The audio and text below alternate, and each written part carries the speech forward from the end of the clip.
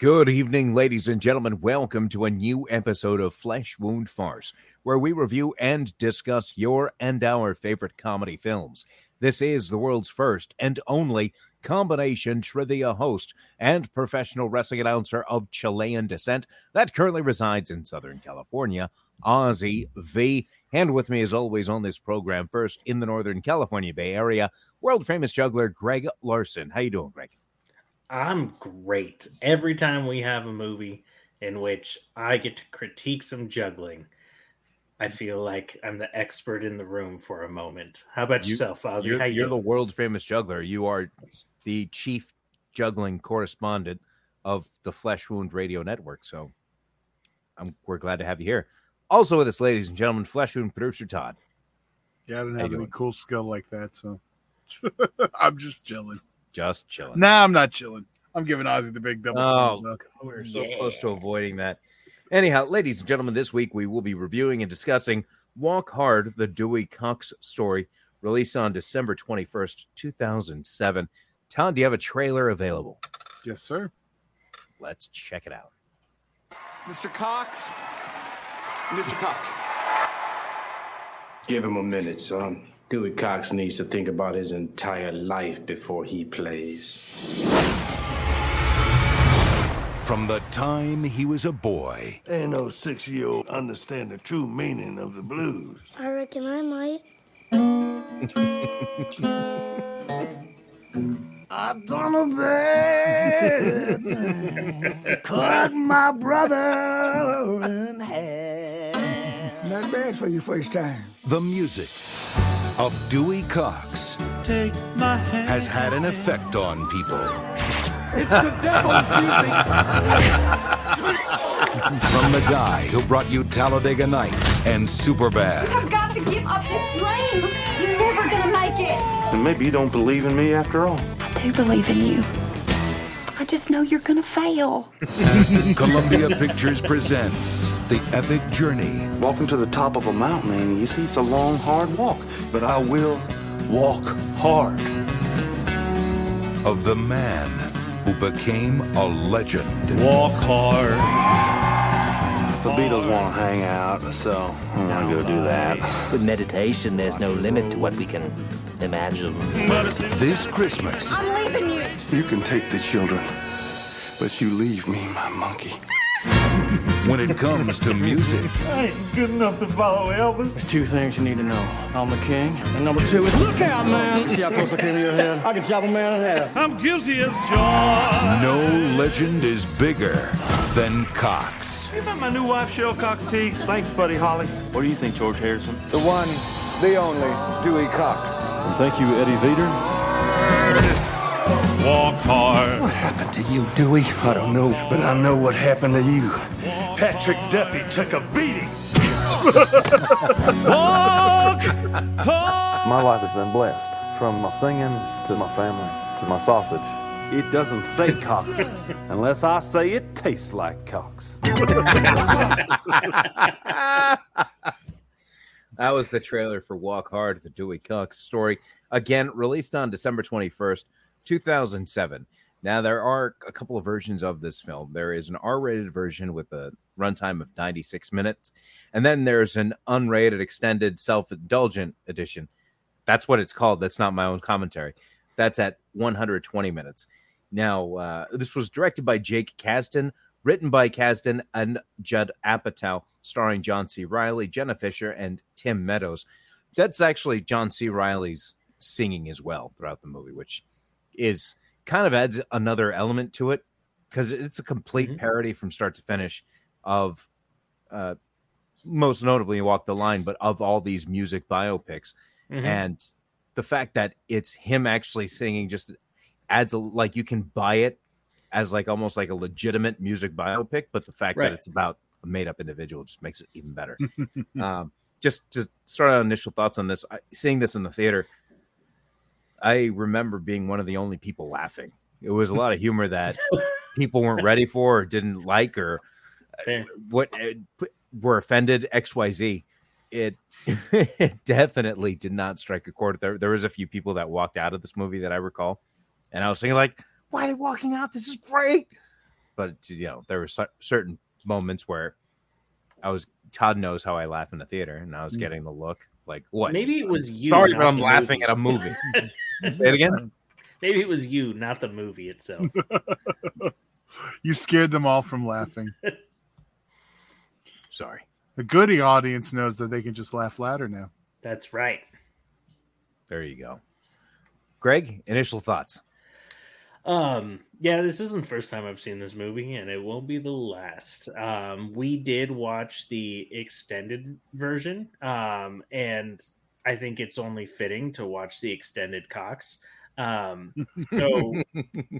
it was interesting because first and foremost, I have to critique the juggling part of it. There was a kid in a talent show, which I thought was perfect. He did a basic cascade, which was great. But the part that got me, that I thought was like well done to either the performer or the casting director, because when he was juggling, he did this thing where he kept juggling with his mouth in a way where he kept opening his mouth a little bit, looking like a fish while he was juggling. That happens a lot when you're a beginner. And so it perfectly set the middle school kind of juggler that you'd be getting. And I was like, that's a detail that I because I got made fun of a lot for doing that when I was getting into it. So right. So that definitely hit home. And also I'm a huge Brian Wilson fan. So when they got to that segment of making fun of Brian Wilson, oh, it was fantastic. Which I do want to drop some Brian Wilson knowledge. The part about the goat, which is stupid. When he puts Brian Wilson's Smile is a fantastic album. No matter how much they make fun of it, it's a great album. But he did use a goat in the film or in the album because he thought it was so ridiculous it would make people laugh. And his whole theory was if you laugh, you lose control. And when you lose control is when you can truly have a spiritual experience. And in this movie, I laughed so much, it felt like a spiritual experience. Absolutely valid. Todd, initial thoughts. It's probably best for the longer version. They went with extended, not uncut, but that's just me. And Uncut Cox is definitely a lot different. Yeah, this was my first time seeing it. I did go with the extended, which sometimes can be a little too much on your first viewing, but I didn't know what was missing, so I couldn't tell. But yeah, first time, and I was glad. Ozzy's been trying to get this one on for a year. Yeah. It's been a long, long time that I've been trying to get Cox. And we didn't watch it. Not once. Damn it, Greg. Took my favorite moment. Hey, I just set it up for you to bring up since that's our next segment. It is our next segment, but I am going to pick another one because, the reveal's gone. But actually, I love this movie and know the back of my hand. So I'll let you guys go first on this because I can pick one of my million favorite moments in this movie. So Greg, you want to kick us off on that aspect? Yeah, gonna go my same route that I always do when it comes to setting the tone of a movie. When there's the waiter or whatever going through, or it was backstage manager or whatever saying I need Cox running around, just you're in for a good time. And I thought that was, wait, I shouldn't have made a Cox joke and say you're in for a good time. That was unintended. But that moment of just saying, okay, we're going to have a good time with this film. It's going to be ridiculous. It's going to be these bad puns.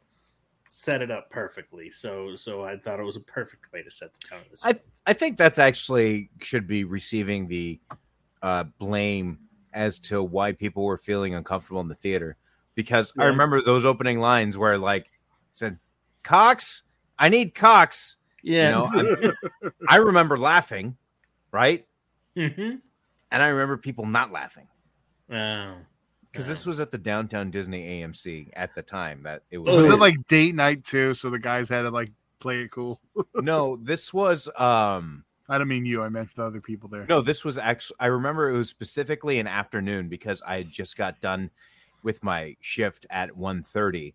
So I went to the Downtown Disney AMC at 2:00 with somebody else who was still working, but it didn't matter. Not your business. Whatever. But so I'm sorry. Go ahead, Todd. I have to get the one that got me was when he was trying to avoid temptations. and when he actually got to the temptations, that's when I was like, okay, this is brilliant. So I mean, what's funny is that you guys, Greg, you mentioned something at the very beginning.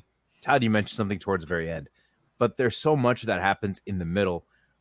Just to clarify, before I'll just get out my moment, and then I just want to clarify some of the things that were in the extended that were not in the theatrical version. But okay, Greg, you mentioned it. You never once paid for drugs, not once. The Bob Dylan cover song, or I should just say the Bob Dylan song itself. When Dewey tells, what's Edith about the marriage, and he just says, "And I forgot." So great and honest. He's being genuine with one person and just like, sorry. And the interviewer, it was played by Jane Lynch, when she's asking all these questions, and it's just she's asking all the wrong questions in this interview. And then she ends it with, "Let me tell you, you have so much time, so much going on. What seems like a safe question. Are you able to just stop and smell the roses?" "No, I can't smell anything." He storms off, and I lose it. Because that whole scene was just like perfect setup, and just. I love this movie so much, but I should say that if you're not a fan of maybe musical biopics, this probably isn't going to be for you, because while it is a comedy, it's treated as an act. Like the story itself is actually very similar to a young artist going through a career and going through changes or whatever. So the story has it's a 2-hour comedy, but I'm okay with it being a 2-hour comedy because I'm so interested in the story itself, despite how ridiculous it is, because it's played so real. John C. Reilly does such a good job in the role. I can't imagine anybody else but him. Well, really, you got a dramatic actor in your lead too. He just happens to be great at comedy, so it's like perfect casting. Right. So they didn't overdo they let the comedy happen, but they took liberties at the right moments. Yeah, and they let things organically happen at the right moments. But this movie kills me every single time. But going over some of the differences here, a lot of the differences lie in the songs. So in the theatrical version, you'll probably hear a verse of a song, where in the extended, you'll hear 2 or 3 of the verses of the songs and extended dialogue. So if you have a copy of the extended version, or you pick one up, and you notice that there's a little extra dialogue going on in a scene, probably because it wasn't cut. Because in the theatrical version, the scenes were a lot shorter. It's about a half an hour that's missing in between the differences. But also in the trailer where it talks about Dewey having a marriage with Cheryl Tiegs, that's only in the extended edition. That did not make the theatrical cut. The Patrick Duffy scene where he gets punched in the face.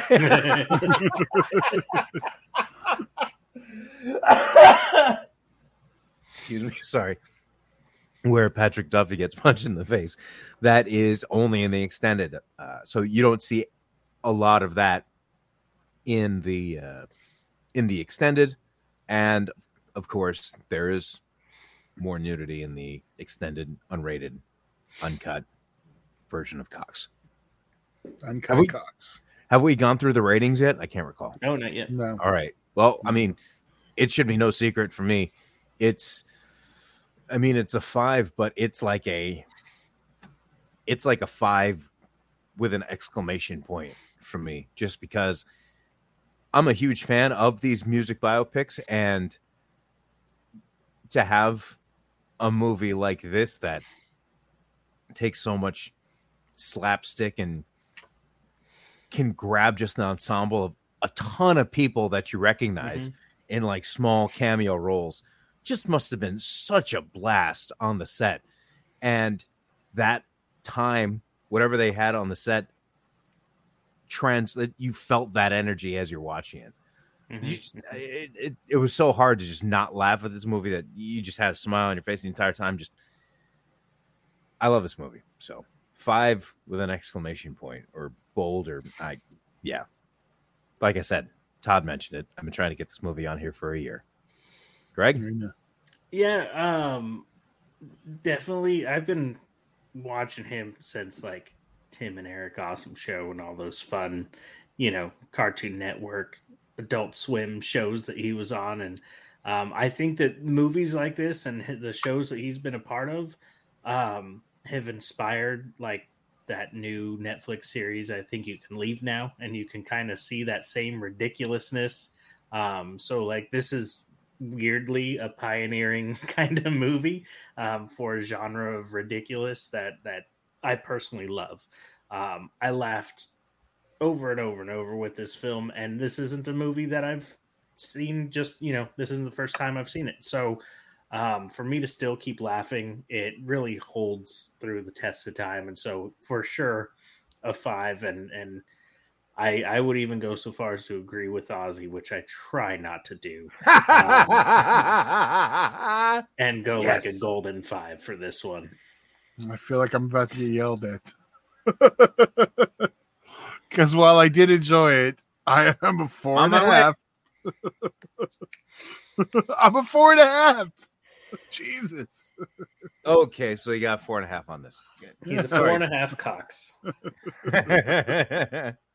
So, did you have anything to say with the 4.5, or?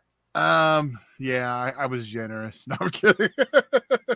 I'm just trying to piss Ozzy off. No, I thought it was a good time. I definitely watch it again. I'm kind of curious if the shorter version might be a little tighter, and I might enjoy it a little better. I do believe it is. From what I recall, the theatrical, because the last time I saw the theatrical version was in the theater, and I just recall how quick it was, and I just remember feeling disappointed that we didn't hear more of the songs. Okay, so if you're into the music, yeah, exactly. If you watch the theatrical and you're like, I really dig these songs or whatever, then you definitely got to check out the extended. Because it comes out in that weird area of time where there's like a lot of unnecessary extended versions that were happening that were just bloating the running time. So it's hard to tell which one's which. Yeah, I felt this one was necessary in the sense of like a lot of it is the songs. And there's like a few minutes of the scenes, the Cheryl Teague stuff and the Bert scene with, I think of the theatrical version, you just see the back. So you just see his bare ass rather than, the other side. Mm-hmm. And then there's also shortened dialogue for that scene as well. Right. But I do remember the theatrical version, how quickly it went, because you weren't getting second or third verses of these songs. You'd get one verse of it, a taste of it, and then you move right on to the next thing. That might have been how they sold it to the studio. Not sure about that. But give, like, in a couple weeks, maybe a month or so, give the theatrical version a shot. I'd watch it again. So, well, of course you would, because it's absolutely fantastic. Now it's so fantastic that it is actually not available to stream anywhere at the moment. It is only available to purchase or rent. But if you're a fan of John C. Reilly, and if you've never seen this movie, I think a purchase at $12.99 at either Apple TV or the Amazon, Google Play, wherever, is worth the price if you are already a John C. Reilly fan. If you don't know who John C. Reilly is, obviously maybe rent it or whatever. But if you know who he is and you love everything he's done, this is definitely something that you would love. I think that's fair to say. Would you guys fair to say? For our large listening audience of John C. Reilly fans. I'm just in case anybody's, searching Walk Hard review. Here we go. You never know. There we go. All right. So, ladies and gentlemen, that concludes this episode of Flesh Wound Farce. If you have not yet had the opportunity, head on over to the Patreon. Go to patreon.com/fleshwoundfeatures. There you have an opportunity to sign up for as little as $1 a month, at which point you could vote on what film we will review and discuss. Todd will have a list up momentarily. At the time that this episode is released, should be July 31st. So we actually would be seeing a list coming up shortly in early August, I would imagine. Is that safe to say, Todd? Yes, we'll figure out what the theme will be. Maybe a summertime theme. A summertime theme? Summertime? Oh, no. Are you going to watch Thumb Wars? Okay, there was this weird era, like a film, where they made all these thumb movies. There's a Thumb Wars for Star Wars. There's the Thumb Witch Project. All that stuff. Yeah. And where the, like, you know, it's the thumb and they have like mouths and they're talking. I know. Yes, Todd. I'm well aware. Okay. They used to have a thumb version of Thumbelina. Not until Ozzy starts working on it. Oh, it's got to happen. I want nothing to do with the Come on, let's hear some Thumbelina voiceover. No. Well, how much are we getting paid? I just want to sample first. I just want to get paid. Got to submit it. Okay. Well, we'll cross that bridge when we get to it. Greg, Todd, do you guys have anything else before we head out for the evening? Not if you're not giving us any Thumbelina preview. Right, then that's I'm all good. we want now. I have no Thumbelina preview for you. I apologize. Maybe next week, but probably not. You know, there was a guy who's going to make a Thumbelina movie, and he was listening to this show right now, and he's like, if only I was looking for a part, but no, Ozzy. That is the dumbest thing I've ever heard. It could be one of our many John C. Reilly fans. This, you know, like, I love stupidity, but when it just goes like beyond stupidity and just like, I know you're trying to get under my skin, like, I get it. Ridiculous. I don't even know what Thumbelina is. Listen, my only knowledge of Thumbelina is seeing an episode of Married with Children, and something happened to Kelly's head, or she, you know, like she got hit in the head or something like that. And she answered the door. Somebody asked her who she was. She said, Thumbelina. And then she ran across the living room and hid under the kitchen table. I don't know who Thumbelina is. I literally have no knowledge whatsoever of what this is. Princess? So you're hating on. I'm not hating. I just don't know. I don't know. What do you mean? How am I hating? Explain. How am I hating? You don't even want to try to do a voiceover for it. You're just I don't know what the voice would be. A part of this. I don't know what the voice would be. I didn't want to be a part of a thumb thing because it just creeps me out. It really does. That takes it to a whole new level. Well, I mean, the ABC used to have the TGIF. Thank God it's Friday or whatever. And the host was Jay Moore as a thumb. Well, I mean, it was Jay Moore's voice. I think it was Jay. It sounded like Jay Moore. Oh, you know what? That's the problem. The Thumbelina movie from 1994 was animated. Mm-hmm. So it was a Don Bluth one, though. So it should have been a good one. Yeah. Oh, Charo did one of the voices. Carol Channing. Oh, this is an all-star cast. I think it's time that we conclude this episode because now Todd's going over the cast of Thumbelina of 1994. The animated classic, Thumbelina. That's right. Classic might be a word that's Patreon. Oh, God. You know what? Animated, there are some. Rover Dangerfield has to be up there on that list. We've got Strays, which would be fun, even though that's, you know. It will be theatrically released. Yeah. But hopefully that will get on the show soon. But any final thoughts before we head out? Or Todd, did you want to continue on your final thought? Are we good on your Thumbelina, whatever? We are good. Oh, gross. All right, ladies and gentlemen, thank you so much for joining us once again for world-famous juggler Greg Larson and Flesh Wound producer Todd. I'm Ozzy V, and we'll see you next week right here on a new episode of Flesh Wound Farce.